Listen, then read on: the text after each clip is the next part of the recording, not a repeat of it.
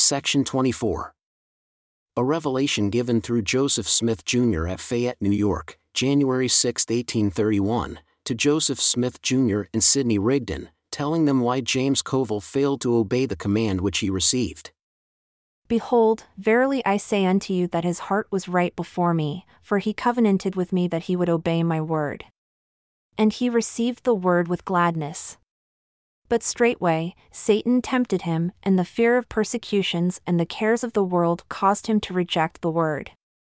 Wherefore, he broke the covenant which he had made, and it remains in me to do with him as seems good to me. Amen.